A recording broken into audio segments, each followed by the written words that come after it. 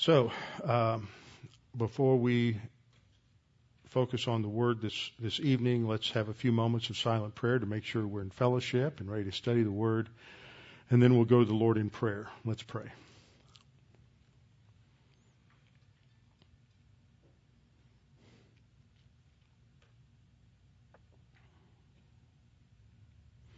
Father, we're so grateful that we have you to come to in times of trouble, that there's no difficulty in this life that is not surmountable by your word, and that between your word and the Spirit of your Spirit that you have given us, we have the ability to face and surmount any difficulty that we face in life, and you strengthen us and encourage us as we go through these various trials. And Father, we just specifically remember tonight Jim and Linda Speedy, as well as Dar and Arlene Carner, and we just pray that you would be with both of them, and for Dar and for Jim, and that they would, we just pray that they would be responsive to whatever treatment that they're being given. And Father, we know that their times are in your hands, and so we just commit their care ultimately to you and your wisdom and your sovereign will. Father, we thank you for the fact that we have your word that comforts us in all times and all areas of our life. Father, now as we study your word, we pray that we can think clearly and precisely about what we study, and that we might come to understand in a better way the things that we are studying, because so often there are difficult areas for us in terms of our experience, and we let our emotions and our own experience carry us away instead of just focusing upon the eternal truths of your word. So we pray that under the teaching ministry of God the Holy Spirit this evening we'll be able to clearly understand your word. We pray this in Christ's name. Amen. Okay, the passage we've been studying as sort of our stepping off spot comes from Acts, and we are in Acts chapter 4, actually. And in Acts chapter 4, we have the situation where the Sanhedrin has met, and they are giving an command to Peter and John, and in verse 18 of Acts 4, they called them and commanded them not to speak at all nor teach in the name of Jesus. So how do they respond to this command, this mandate by a legitimate authority? The Sanhedrin had not only religious authority, but they also had a measure of political authority in Judea. In verse 19, Peter and John answered and said to them, "Whether it is right in the sight of God to listen to you more than to God, you judge, for we cannot but speak the things which we have seen and heard." So the topic has been, what are the limitations on authority? Are there circumstances or situations in which a believer is justified in disobeying an authority over him? And I began by pointing out that there are different realms of authority over us that God has established. First of all, there is divine authority over us. Then there is the authority within marriage and the divine institution of marriage, which is a second divine institution. There's the authority of God over us the authority God has set over us in the family, which are the parents. And in the fourth divine institution of human government, there's the authority that God has established in human government. And this is seen very clearly in a number of key passages in Scripture. We've looked at Romans 13 and also 1 Peter chapter 2. I want to summarize briefly here what we learned from Romans 13. First of all, Christians are to submit to government authorities. Christians are to submit to government authorities. There is the principles in Romans 13 have to do with the fact that Christians are not a law unto themselves. They are under authority. These authorities are legitimate, and so Christians are to submit to the government. Second, government authorities, whether saved or unsaved, are appointed by God. All authority, whether right or wrong, is appointed by God. Now, we may have to qualify the right or wrong. We'll do that some tonight. But there are times when we are going to disagree with authority on different bases. You may disagree with a parent, you may disagree with a husband, you may disagree with the government and think something is wrong when they are mandating it, or think something you should do differently. But does that justify disobedience to government, and under what conditions? That's really the issue. So government authorities, whether saved or unsaved, are appointed by God because He's established that authority. So, and we have to remember that Paul is writing at the time under the administration of Nero. Now, we have to recognize that when Paul wrote Romans, it's in the early period of Nero's reign when Nero was fairly good. And he is recognized by the writers of that period as being a good emperor. But that changed after his first 6 or 7 years. Third point we learned is that resisting government authority is the same as resisting God, and He will bring divine judgment on someone. And that happens, we saw the same parallels within the family and within marriage, that we obey the authority over us as we obey God. There is this analogy that is made between the two. And the reason for this is that inherent in the very principle of submission to authority, when that is violated, then that follows in the sin of Satan prior to the creation of man, the original sin in the universe. And the issue is that once we step out and we make a decision to violate an authority, somebody's making a judgment about whether that authority is right or wrong. So the point we'll see in Scripture is that when you have biblical examples of disobedience to authority, it is because a lower authority is violating the mandates of a higher authority. So we're not stepping out on our own and saying, well, I just don't like what you're telling me to do, so I'm not going to do it. Where the pattern in Scripture really comes out of, the most succinct example is here in Acts chapter 4, where Peter and John are saying, God's authority is over your authority, so we have to obey God rather than man. That's the guideline. When God's authority is violated by any human in any area of authority, that's when the only time we're justified in violating that authority. Fourth thing we learned from Romans 13 is that the governing authority is God's servant, even though he may be an atheist or a pagan. For example, as we look at, I hope tonight we'll get there, Nebuchadnezzar and the Neo-Babylonian or Chaldean Empire. Now, at the time that Paul wrote Romans 13, as I pointed out, Nero is in the positive honeymoon phase, as it were, of his administration. Nero reigned as Caesar from AD 54 to 68. Paul wrote Romans sometime around 57. AD 57, so 3 years into Nero's reign.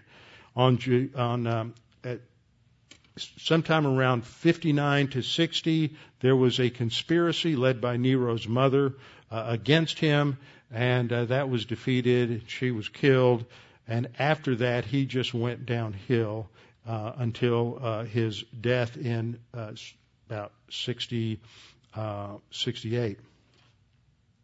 On July 18th of 64, Rome began to burn. And so rather than taking responsibility for its burning, not that he started it, but rather than taking responsibility for his administration, Nero looked for a scapegoat and he blamed it on the Christians. That's in 64. In 67, 3 years after that, a year before Nero died, Paul writes in Titus 3:1, put them in mind to be subject or to submit to principalities and powers, to obey magistrates, and to be ready to every good work. So here you have Paul under both the good administration of Nero and the evil administration of Nero saying the same thing. Now, in the 8 years or so between the writing of Romans and the writing of Titus, Paul had a lot of intimate encounters with the Roman Empire. He's been arrested several times. He was almost flogged in Jerusalem until he said, no, I'm a Roman citizen. You can't flog a Roman citizen. He has been on trial numerous times, presented his case, his defense, before numerous authorities within the Roman Empire. He was released from his first imprisonment under Nero, and then he completed another journey which is not covered. It's only hinted at in Scripture. And then he is rearrested and is executed between the time that he wrote Titus and the time of Nero's death. So he's experienced both the blessing as well as the negatives of Roman authority, and yet he is consistent in his message of obedience to that authority. As I said, Paul wrote Titus in about 67, just 2 years earlier. Peter wrote the passage we looked at briefly last time, where he says the same thing at the same time that Nero is still in his most evil period. And in 1 Peter 2, Peter says, therefore submit yourselves to every ordinance of man for the Lord's sake. Now, when he says every ordinance, what we will see is that there are specific exceptions to that in the Scripture. And so, as I pointed out from the very first lesson, the Scriptures do not give human authorities, whether it's government, whether it's the husband in the marriage, whether it's the parents in the family, unlimited authority. There are limits on every authority. So when Peter says, therefore submit yourself to every ordinance of man for the Lord's sake, if there's a conflict between a human ordinance, a direct conflict between a human ordinance and a divine ordinance, you always obey God rather than man. He understands that very clearly because he's the one who made the statement back in Acts chapter 4, verse 20. So he says, submit yourselves to every ordinance of man for the Lord's sake, whether to king as supreme or to governors, as to those who are sent by him for the punishment of evildoers and for the praise of those who do good. For this is the will of God. How many people ask the question, well, how do I know God's will for my life? Well, one will is to submit to the authority that God has set over you. This is the will of God, that by doing good, you may put to silence the ignorance of foolish men. Now, does that mean that that's always going to work out? And by doing good, you're eventually going to surmount the opposition of evil bureaucrats? No, it doesn't. But it does mean that your testimony has not been violated. Your testimony has not been tarnished by your disobedience. Two wrongs don't make something right. I don't know how many times I heard my mother say that when I was growing up. It's probably tattooed on the back of my head in some way. And yet we live in a culture that seems to think that if somebody has done something wrong, that also justifies our wrong actions. And it never does. Two wrong actions don't cancel each other. We can never return evil for evil. So even when evil is done to us, we are to respond in good, for that we may put to silence the ignorance of foolish men. We respond, it's free, yet not using liberty as a cloak for vice. That's the other end of the problem.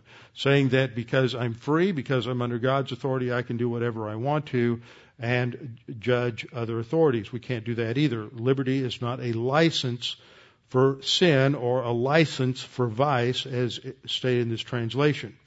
Conclusion, honor all people. Love the brotherhood, fear God, honor the king. So when Peter summarizes this, these are really the principles. Are we honoring the king? Are we honoring the government authority? And that means we have to honor the office, even though the person in the office may be unlikable. They may be a person with whom we violently disagree. They may be a person that we despise in terms of their personal ethics or their personal behavior. But we are to respect the office. That applies for every office of authority, whether it's an employer-employee relationship, whether it's a parent-child relationship, whether it is a husband-wife relationship. That if you are a woman and you are married to a man who is not a believer, you're married to a man who is may be abusive to some degree. I'm not talking about someone who is hitting you or something of that nature, but somebody who's just, their behavior just isn't something that you like. And you may not have much respect for them as a person.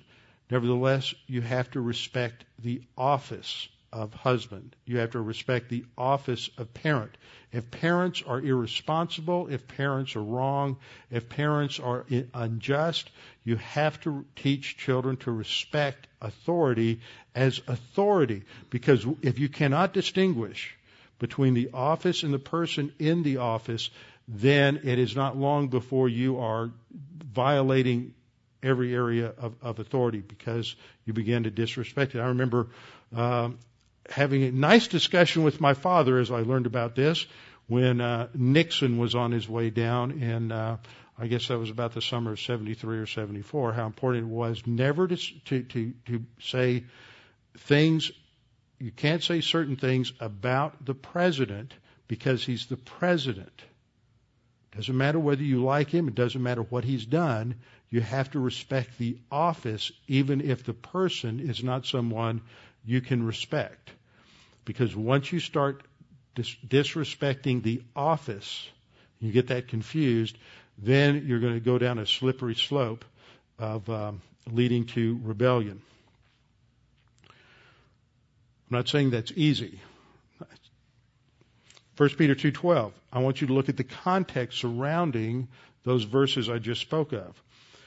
Peter introduces it in verse 12 by saying that we are to have, it's a sort of an imperatival participle there, having your conduct should be honorable among the Gentiles, so that when people look at us, when they look at what we say and how we talk and how we respond to things, that it is in honor. That when they speak against you as evildoers, so that when you and I are unjustly accused of things, and we live in a world today when Christians are the only whipping boy left in society. We can't blame anybody else, so everybody dumps on the on evangelical Christians, and it's always the Christians' fault ultimately.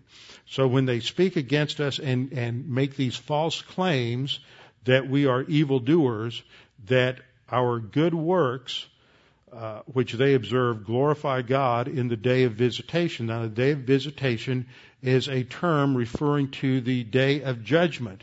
We may not see justification in this life, but that justification will be there before the throne of God at the great white throne judgment. Now, after Peter said this about the government, he then applies the same principle of authority to slaves, which applies to, it's translated servants, but the word doulos indicates slaves as well. Slaves, submit to your masters with all fear. Their fear is in the sense of respect.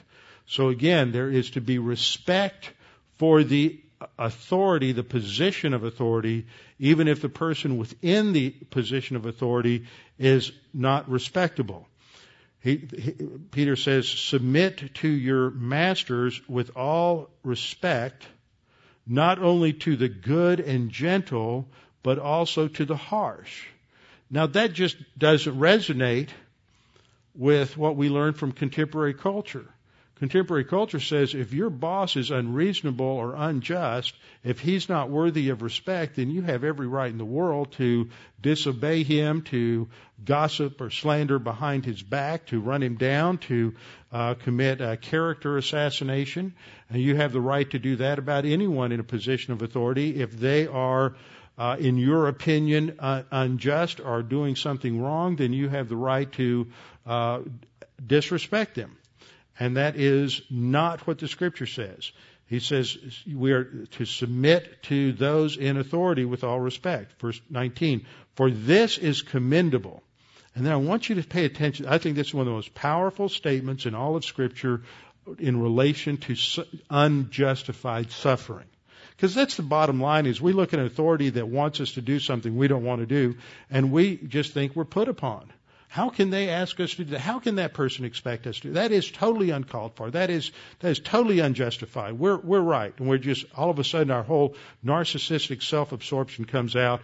And I learned watching junior high and high school kids, when I was a teacher for a couple of years back in the mid-'70s, that whenever you accuse them of anything, the first thing out of their right was, "You've got to respect my rights." It was pure self-absorption. And they're so concerned about what's right for them. That is not the biblical orientation. So Peter says, "For this is commendable, if because of conscience toward God." Now notice that. If because of conscience toward God, the conscience is your set of norms and standards, that which is right or wrong. If because you are obeying the right set of standards in your conscience, established by the Word of God and divine viewpoint, if because you're doing the right thing for the right reason toward God, you endure grief and you suffer wrongly, you've been the victim of disrespect, you've been unjustly treated, in your opinion you've been abused or taken advantage of. Peter says, "For what credit is it if when you are beaten for your faults, you take it patiently?" But in other words, when you do something wrong and there's a justified punishment, of course we take it patiently. We know we did wrong. We take the punishment. And then Peter says, "But when you do good and you suffer for it," in other words, you do good and you are unjustly treated and you are punished and you didn't do what they said you did, or you are reviled by people when you've had pure motives. Peter says, if you are beaten for your faults, he says, "But when you do good and suffer, if you take it patiently, this is commendable before God." Now that's just not our natural orientation from the sin nature. The point he is making is very simple. If you do bad, if you're disobedient to an authority, if you violate the rules and you're punished for it, of course you're going to take it because you know you deserve the punishment. But if you're doing good, you're doing everything right for the right reasons, and you're reviled, you're punished, you are slandered, then you keep your mouth shut, you put it in the hands of the Lord, you take it and you endure patiently. And that is what receives commendation from God. Not now, but at the judgment seat of Christ. Of course, you need to be in fellowship. You need to be handling it not out of arrogance, but out of humility and obedience before God. So this passage in Peter that talks about submitting to every ordinance of man for the Lord's sake is couched within clear examples in other areas of authority that we are to submit to those authorities even when we think that authority is unjust, because it honors God and it honors man. But there are still, as I said, limitations. So let's look at a couple of these limitations. I want to start with the first clear case of limitation in the Old Testament. I want to go back to Exodus chapter 1. Now, there are a number of different examples that I can go to in the Old Testament, and you may be able to come up with some that I haven't come up with. But what we need to think about is examples where somebody is in a position where they are to submit to an authority, and they disobey that authority. And what are the ramifications of that? And what are the conditions surrounding it? In Exodus chapter 1, we have the situation, begins the first 12 verses or so, 12, 13 verses, talk about what transpired in the period between the arrival of Jacob and his sons and family at the time when Joseph was still alive to this period, and it begins really about 200 or so years after Jacob and the family had arrived. And by this time, we're told that a new Pharaoh comes into power. And he is not a Pharaoh who had respect for Joseph or the benefit that Joseph had brought to Egypt.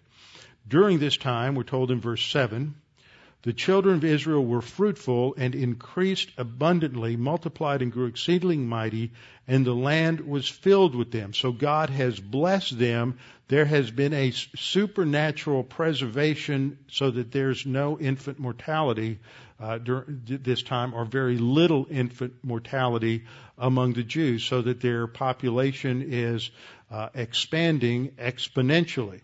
Now we know from the census that Moses took among the Jews, that's listed at the beginning of the book of Numbers, that the male population of the males over the age of 20 numbered approximately 600 to 650,000.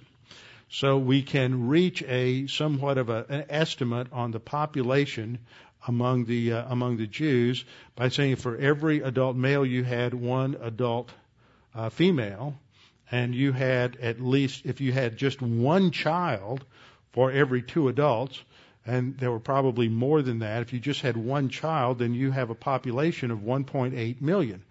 That is sneered at by liberal theologians. They just can't imagine that Moses is going through Sinai with 2 million Jews. And I think it was probably a little more than that. I think it's at least that number. If you have 2 children for every couple, and it was probably much more than that. Remember, Jacob had 12 sons and 1 daughter. So if you have more than 2, then the population would have been 2.5 million. If you had 5, it just grows exponentially. So I think that the population, though, of Israel by the time of the Exodus had reached a size of around somewhere between 2 and 3 million, and possibly more. And this is possible within this short time. There have been a number of scholars who have worked through all of the numbers, showing that it is conceivable for a Jewish population to have increased at this rate during that period of approximately 400 years between the time of Abraham and the time of the Exodus. So in verse 8 we're told a new king arose in Egypt who did not know Joseph. The point of that is that he doesn't have respect for Joseph. He doesn't have a positive attitude towards the Jewish people. And so he sees that they are being overrun, that the Jewish birth rate is much, much higher than the Egyptian birth rate, and so he is operating on the basis of fear that with this strong people in their midst that they could easily be overpowered and they could lead a revolt. So his problem is to have some population control and some birth control so that he can limit the danger that he sees coming from the rapid increase of the numbers of the Jewish people. So he says to his people, verse 9, look, the power of the children of Israel are more and mightier than we. Let us deal shrewdly with them, lest they multiply and it happen in the event of war that they join our enemies, fight against us, and then leave. So verse 11, therefore they set taskmasters over them. So the first thing was they enslaved them. They enslaved the Israelites, and then they put them into service to build the cities such as Pithom and Ramses. But notice verse 12, God's sovereignty works even in the midst of that negative situation. The more they afflicted them, the more they multiplied and grew. This is the hand of God. And so they were in dread of the children of Israel. So the Egyptians made the children of Israel serve with vigor, and we go on talking about the fact that they made it more difficult for them to manufacture bricks, etc. And then in verse 15 we read, then the king of Egypt spoke to the Hebrew midwives, of whom the name of one was Shiphrah and the name of the other Puah. Now both of these names are attested in Hebrew name lists from this period of time. So these are clearly Semitic or Hebrew names. There are some that suggest that when it says the Hebrew midwives, that the meaning of that isn't that they were Hebrew themselves, but they were midwives, they were Egyptian midwives for the Hebrews. But and part of that rationale is that if you're having such a high birth rate among the Jews, then why would you only have 2 midwives? Now there are a couple of suggestions to try to get around that. Some say that these were older ladies and that there were really a number of midwives that were helping out in the birth process, and that these were the two who headed up all of the Hebrew midwives. That's not necessary. I think that it's very likely that, as in there are many cultures in the world where the use of a midwife is not necessary. One example is just among Native American Indian tribes. They did not know the use of a midwife unless there was a problem. In many cases, the women would be out in the fields, and they would, when the time came and they went into labor, they would just go off into the woods and they would have a baby, and then they would go back out a couple hours later and they'd still be out in the fields. And there's evidence of this that's cited in a number of different cultures around the world. And so it could be that in the statement that's made by the midwives later on, that the Hebrew women were, and the text usually translates it lively, but it has to do with the fact that they were vigorous. And so the idea is that they really didn't need the services of the midwives except in rare situations. So what they say as a defense later on in verse 19 may actually be an honest statement, that they really didn't need a lot of midwives. And the text at its basic reading indicates that there were only these two. Now, there are some that suggest that when they give their rationale later on, and says that, in verse 19, for example, they say, because the Hebrew women are not like the Egyptian women, for they are lively and give birth before the midwives come to them. This is sort of a third-person type narrative that doesn't necessarily mean there are other midwives. They're just talking in terms of a general statement with reference to themselves. But nevertheless, what the situation is that the king makes a command of them, and he says to them that when you come to the Hebrew women and see them on the birth stools, if it is a son, then you shall kill him, but if it's a daughter, then she shall live. And so the command from the Pharaoh is that they're to go, and if the baby is male, kill the baby. If it's female, then the female shall live. And eventually their strategy was that these female babies would then be part of harems in the Egyptian court, and that this would be used to destroy the ethnic integrity of the Hebrews. And so, but he gives a command that is in direct violation of God's command. So the person in authority is issuing a command that is 180 degrees opposite the biblical command. The biblical command here, and almost everybody you read is going to quote what? The Ten Commandments. Thou shalt not commit murder. Trouble is, the Ten Commandments haven't been given yet, right? So how do you know that murder is wrong? You go back to Genesis chapter 9 and the Noahic covenant. So it's clearly understood that murder is wrong. You don't have to have the Ten Commandments in order to know that murder was wrong. So you have a person in authority giving a specific command that directly contradicts a specific mandate of God. And so they fear God. Verse 17, the midwives feared God. There's one authority saying to do one thing, a lower authority saying to do something else, and so they recognize that the principle is they don't put themselves in a position of judging the Pharaoh. They follow the mandates of the higher authority. And so the midwives feared God and did not do as the king of Egypt commanded them, but saved the male children alive. So eventually the king of Egypt called for the midwives and said, why have you done this thing? And saved the male children alive. And the midwives said to Pharaoh, because the Hebrew women are not like the Egyptian women, for they are lively, or the term could be translated vigorous, and they give birth before the midwives come to them. Now, normally what you will hear in terms of the interpretation of this is that they lied. This may not necessarily be a lie. This may be true under certain circumstances. We don't know enough. We do know that the Scripture never condemns them for saying this. In fact, in the next verse, we read, "Therefore God dealt well with the midwives, and the people multiplied and grew very mightily."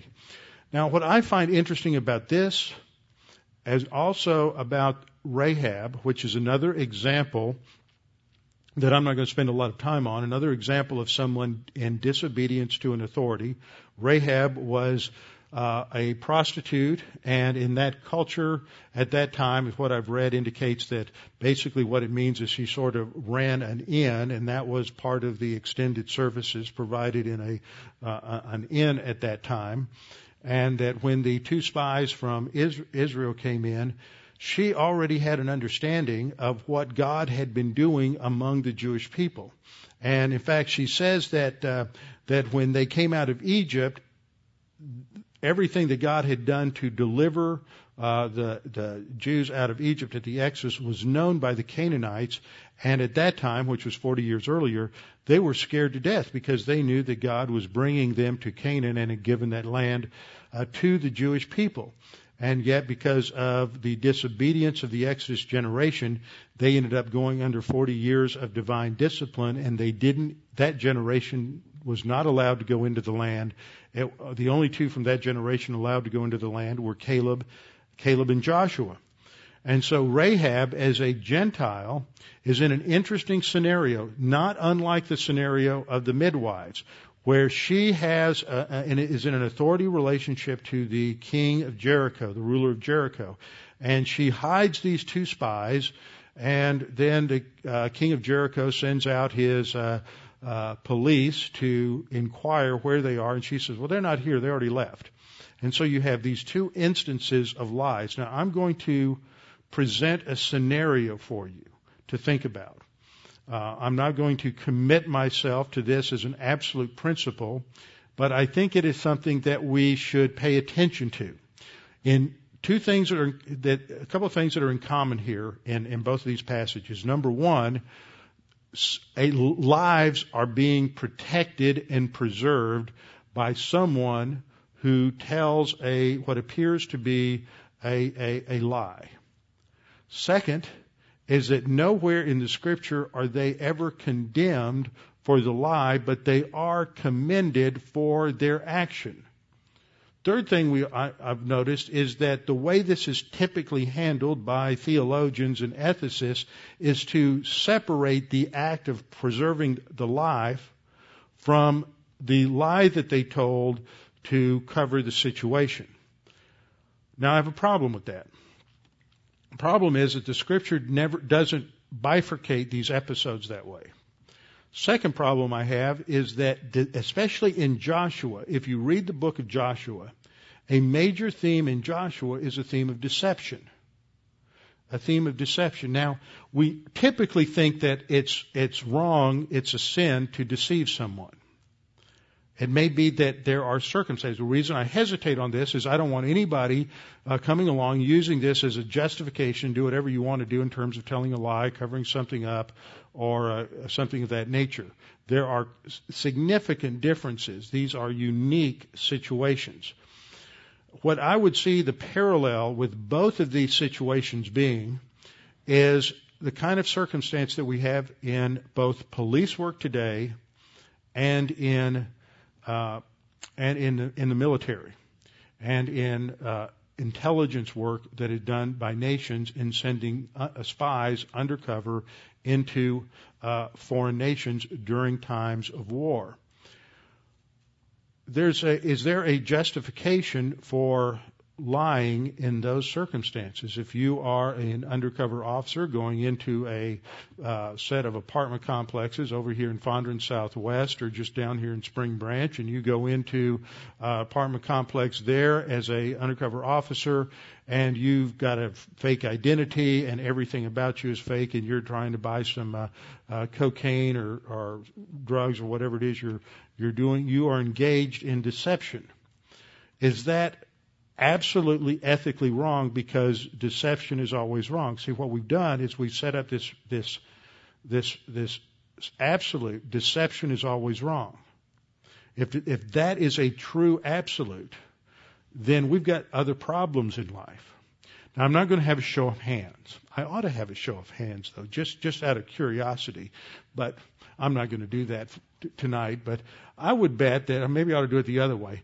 How many people here leave all the lights off in your house, turn all the radios and TV off when you leave and you're gone for an extended period of time? Nobody. We leave the lights on, we leave the TV on or the radio, or we put a timer on the lamp so that if anybody is scoping out our house, they're going to think that somebody's there. The lights come on, they go off, they hear voices. That's deception. One of my favorite deceptions was when I was in seminary. And I was a poor seminary student and had a peeping Tom at my house. So I came down to Houston, and my folks had a burglar system set in their house at that time. And so I took their signs. They had extra signs. I took their signs and stickers and put them all around my house. I didn't have a burglar alarm. But I was doing that in order to deceive any crooks from breaking in, that they would think that there was a burglar alarm there. Now, is that wrong?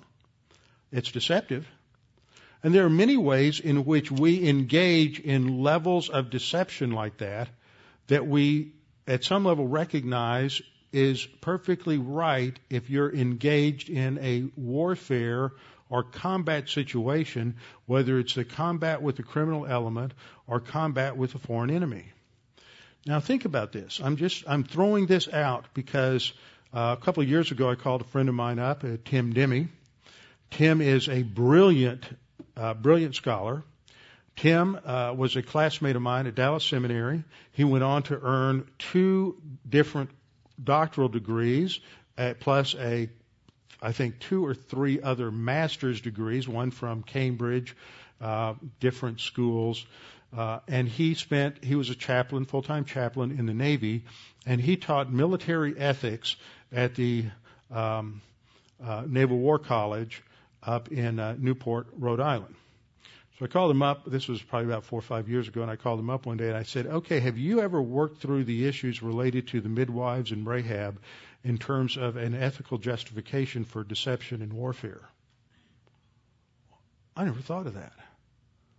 And I've asked this question several times of men in the military that I know who are focused on the Word and other chaplains, and nobody's ever seems to think about it this way. Now, it doesn't originate with me. I've read some articles related to this, so it's not something that I came up with on my own. But I do believe that there is a significant argument here for the fact that deception is not always wrong. Deception in a combat situation, when it is related to that combat situation, not just CYA, but related to that combat situation, it is justified. Now, let me take it to another level. Are you in a combat situation? We're all in a spiritual combat situation. The 2 midwives in Egypt are in a combat situation between the God who's sitting on the throne of Egypt, because in their system the king is God, and the God of Abraham, Isaac, and Jacob. And they are right at the front line in terms of this command. Are they going to obey this God, or are they going to obey the God of Scripture? And in their deception here, if there is a deception, I'm not convinced there is here. Rahab, of course, did. But in both situations, it could very well be that this is a justifiable deception because it is understood within this framework of combat. In Joshua, just after the Jericho episode with Rahab, in the next chapter, you have the assault on Ai. At the initial assault by the Israelites on Ai, they're defeated. They're defeated not because of technology, not because of manpower, not because of skill, any military skill. They're defeated because God had told them that under no condition was anybody to take any of the gold, silver, or any other plunder from Jericho. All was supposed to be destroyed. And there was one man named Achan who did not follow that. He got some plunder, and he dug a hole under his tent and buried it there. And because of that hidden sin within the camp of Israel, God brought judgment on them, and so they were defeated, and a number of lives were lost in that initial assault on Ai. Following that, there's the episode where Achan's sin is revealed, and there is a cleansing that takes place in the nation, which included the death of not just Achan, but also his wife and his children, and all of his goods and everything were burned and destroyed. There's a complete cleansing there of sin from the nation. Following that, God then gave marching orders to Joshua for his assault on Ai. He was supposed to, this is somewhat imitated many times in history, especially by the Apaches and other American Indians at different times. But the Jews were to divide their forces so that they attacked with a frontal assault with a small force that would easily be overrun. And they were to have this frontal assault, and the rest of the army was going to be hidden down a valley in an ambush scenario. So that what you have is an act of deception in combat, where they come in and they attack, and they allow themselves to be overrun, and they begin to retreat, and they mimic a rout, and they run from the forces of Ai, and the forces of Ai pursue them and go right into the ambush, and then they are slaughtered and annihilated completely by the forces of Israel. So God uses deception within the strategy of warfare. So I suggest that what we see in both of these circumstances is something very interesting that would give a rationale, a legitimate biblical rationale for the use of deception in specific combat type scenarios. And that the actions of the two midwives, the actions of Rahab, must be understood within that warfare context. So, nevertheless, in conclusion with the midwives, what we have is a mandate, a command by a person in authority to individual believers to specifically violate a commandment of God.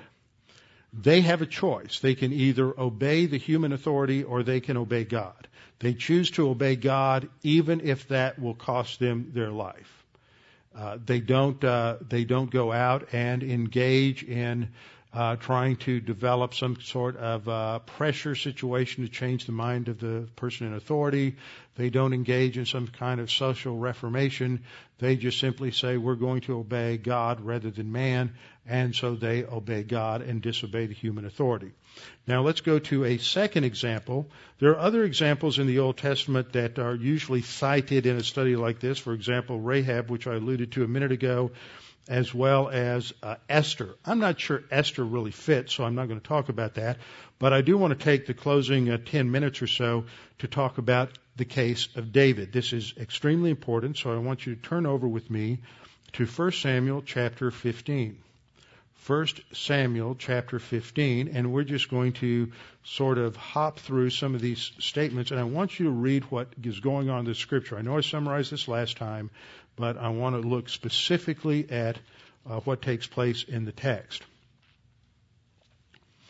So what happens is this situation, Saul has been king for about 30 years at this point, and he is going to disobey God.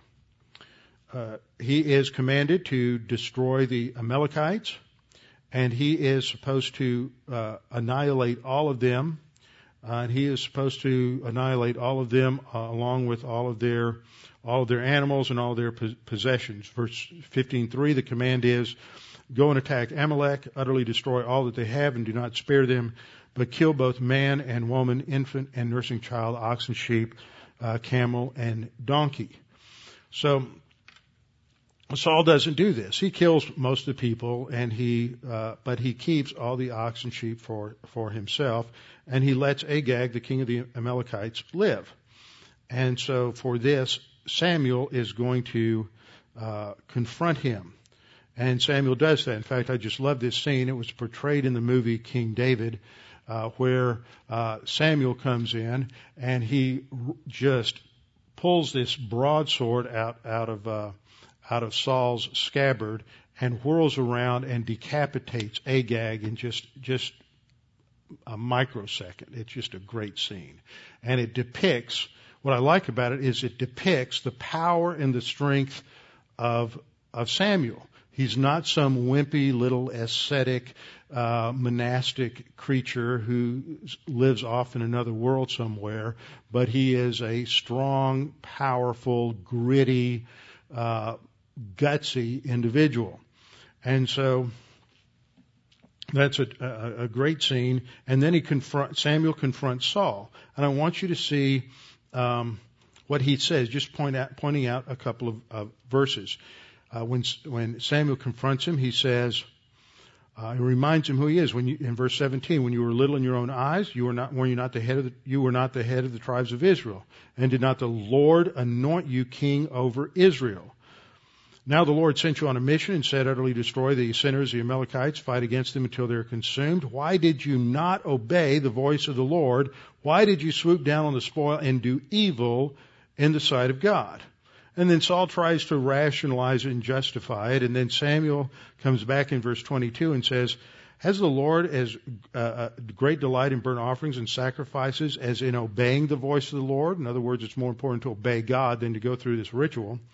Behold, to obey is better than sacrifice, to heed than the fat of rams. For rebellion, this is key, rebellion is as the sin of witchcraft, and stubbornness is as iniquity and idolatry. Now, why does Samuel say rebellion is as a sin of witchcraft?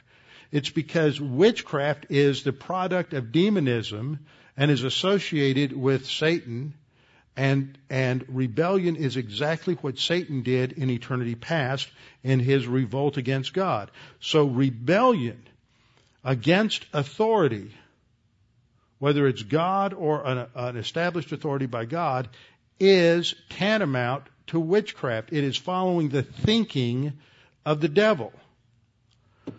That is a powerful verse that has to be understood and dealt with whenever anyone contemplates disobeying a legitimate authority. Has the Lord great delight in burnt offering sacrifices? He said, for rebellion is a sin of witchcraft. Stubbornness is as iniquity and idolatry.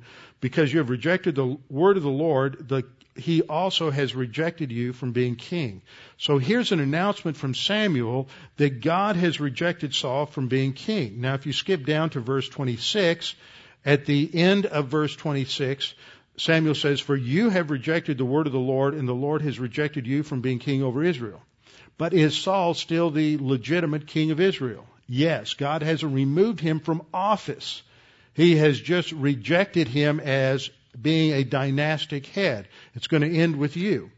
Samuel says in verse 28, the Lord has torn the kingdom of Israel from you today and has given it to a neighbor of yours who is better than you. And also the strength of Israel will not lie nor relent, for he is not a man that he should relent. Now, if you look at chapter 16, verse 13, we see that God then has Samuel anoint the next king of Israel, David. Samuel took the horn of oil and anointed him in the midst of his brothers, and the Spirit of the Lord came upon David from that day forward. So Samuel arose and went to Ramah. So David's anointed, but he's not king. Saul is still the legitimate anointed king of Israel. And notice what happens next. Verse 14. But the Spirit of the Lord, verse 13, the Spirit of the Lord came upon David. But in verse 14, the Spirit of the Lord departs from Saul, and a distressing spirit from the Lord troubles Saul. He's coming under divine discipline, and God is allowing him to come under demon oppression at this point, not demon possession, but just oppression at this point. And so this begins the final deterioration, decline, and discipline on King Saul. Chapter 17 gives us the episode of David's defeat of Goliath, and then David is going to be rewarded. Part of the reward was that God said that whoever defeated Goliath would receive Saul's daughter's hand in marriage. So when we get down to the reward section in chapter 18, we find that now Saul begins to enter into massive, complex mental attitude sin because of David. David is praised beyond Saul for his valiant prowess as a warrior. They would sing, Saul has slain his thousands, but David has slain his 10,000s. And so this makes Saul extremely jealous, and we read down in verse 9 that Saul eyed David from that day forward. He's got his eye on him. And then it happens on the next day, in the next verse it says it happened on the next day, that the distressing spirit from God came upon Saul. Not in him, that's possession, but upon him, that's external oppression, came upon Saul, and he prophesied inside the house. So David played music with his hand. This, I think, is another example of the word prophecy used in relation to music. Clearly it's there in the context. It's not prophecy in terms of foretelling. But there's a spear nearby for Saul, and in verse 11, Saul casts the spear. This is his first attempt to murder David. And he's thinking, I will pin David to the wall, but David escaped his presence, what? Twice. So twice that day, Saul tries to kill David. And what do we read in verse 12 and 15? That Saul is afraid of David. Then there's a second attempt to murder David, starting in verse 17. Related to the oldest daughter is married off to someone else, and so David is going to marry the next daughter, Michal. Now it's interesting, a lot of people have trouble pronouncing this name, spelled Michal. You look at it in English, you want to pronounce it Michael, or some people have tried to pronounce it Michelle. Yesterday I went to a cafe over off of West Lynn and Richmond Avenue called Aroma. They're changing the name to Mariah. And Milton Bell, who some of you know here, has been frequenting this place a lot lately, and it's owned by a Jewish lady from Jerusalem. And so he's told her about his pastor, and he's taken him to Jerusalem and how his pastor loves Israel, and so she's wanted to meet his pastor. So I happened to be in the neighborhood yesterday, and I went by there, and I went in, and from his description, I thought this was the lady behind the cash register, so I just introduced myself, and so she was just really excited and came out and just couldn't wait to shake my hand, and she said, my name is Michal, like Saul's daughter who David married. Michal. And so we had a great time, had lunch. It's fabulous. She imports almost all of her food from Jerusalem. And so I highly recommend it. It's great if you want Middle Eastern food. Fabulous. So anyway, this is Michal. And Saul tries to murder David here. This is a second murder. Chapter 19, I won't go through all of this. The way he tries to do this is slick. Instead of directly killing David, what he's going to do is he says, oh, you want to marry my daughter? Okay, here's the dowry. You have to go bring me 100 Philistine foreskins. You have to go circumcise 100 Philistines. So David gets his warriors together, and they go kill 200 Philistines and circumcise them and bring that back for the dowry. But see, what Saul was trying to do was set him up, put him in a situation where he would be vulnerable militarily and be killed. And then in chapter 19, there's another attempt in the first 8 verses. Then there's a fourth attempt after verse 10 where Saul again, third time, tries to pin David to the wall with a spear.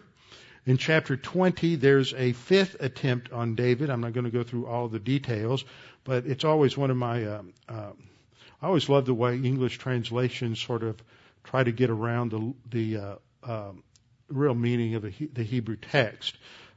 Jonathan helps David get away in chapter 20 to avoid that assassination attempt. And when Saul finds out, in verse 30 we read, then Saul's anger was aroused against Jonathan. So Saul's out of fellowship. He's as mad and angry as he possibly can be. And you know the kind of words that come out of your mouth when you're really mad or angry. So Saul does not say, you son of a perverse, rebellious woman. That's not how you talk when you're out of fellowship and you're mad. Okay? You can figure it out. One of my favorite, Samuel is very earthy in the Hebrew. The next thing that happens is David is running away from Saul, and he seeks protection and food from the priests of Nob. That's in chapter 21. And then in retaliation, when Saul finds out about it in chapter 22, he has his henchman Doeg go to the priests at Nob and killed, and in verse 22, verse 18, Doeg the Edomite turned and struck the priests and killed on that day 85 men who wore a linen ephod. Also Nob, the city of the priests, he struck with the edge of the sword both men and women, children and nursing infants, oxen and donkeys and sheep with the edge of the sword. Now remember, Saul didn't kill the oxen and donkeys and sheep that belonged to the Amalekites. So he kills the oxen, donkeys, and sheep that belonged to the priests, along with annihilating all of the priests. In chapter 24, we have the episode where David is in the cave at En-Gedi, and he and his men are hiding back in the recesses of the cave, and Saul comes in to relieve himself, and all of his men are saying to him, "This is the time to rebel. God's put him in your hand. Look at this. It's God's will. Saul's right there in front of you. All you got to do is just go to your arm's length and you can just skewer him right there." You know, peer pressure, wrong peer pressure. But David shows his character and he refuses. And what he does is he goes over, he secretly cuts off a corner of Saul's robe. I talked about it last time. And Jay Collins informed me afterward that there have been various rock and obsidian knives that have been found by archaeologists that are as sharp as any surgical instrument today, so that he easily could have had a weapon that would have sliced the hem off the robe that would not have given him away. And then David comes out of the cave afterward. When Saul's gone out, David then comes out, holds up the piece of the garment, and he says that, "Look at the corner of the robe in my hand. I could have taken your life, but I'm not trying to kill you. I'm not out for you." He says in verse 12, "Let the Lord judge between you and me, and let the Lord avenge me on you, but my hand shall not be against you." What's he saying? You may be unjust. I may have every justification in the world to take your life, but I'm not going to violate the office of king that you have been placed in by God. And if God's going to remove you, then it is his responsibility. I am putting it in the Lord's hands. Verse 15, "Therefore let the Lord be judge, and judge between you and me, and see and plead my case, and deliver me out of your hand." And then a similar thing happens a second time, but this time Saul and his men are camped out, and David sneaks into the camp and grabs his spear and his water gourd and a couple of other things and goes out from the camp, and then he calls back to the camp and reveals the fact that he snuck in past all of Saul's guards and everything and had the opportunity to kill Saul again, but did not do it. So what we learn from this, I think, is something that has to be taken into account in terms of what is said in the New Testament of authority, is that God establishes authority, and if there are circumstances where human beings are ever justified in removing an authority, it has to be an exceptional situation. Saul was as evil and wicked, and he was murderous as any ruler, any tyrant in history. And arguments that I often hear that if a government is tyrannical, then the citizens are justified in removing that government, don't wash in light of the example of David and Saul, because Saul is as evil as Nero was and as unjust as any king in history. And yet David gives us an example that it is not for us to make that decision. It's in the Lord's hands. Now we'll come back and look at Daniel next time. Father, thank you for letting us look at your word this time, thinking through some complex, difficult issues. Help us as we think them through, that we are willing to submit to the authority of Scripture, the authority of your word, and recognize that you have established these authorities, and that the issue here is not arrogance and self-absorption and self-justification, but the issue is humility and submission to your authority and what you have revealed in your will. We pray this in Christ's name. Amen.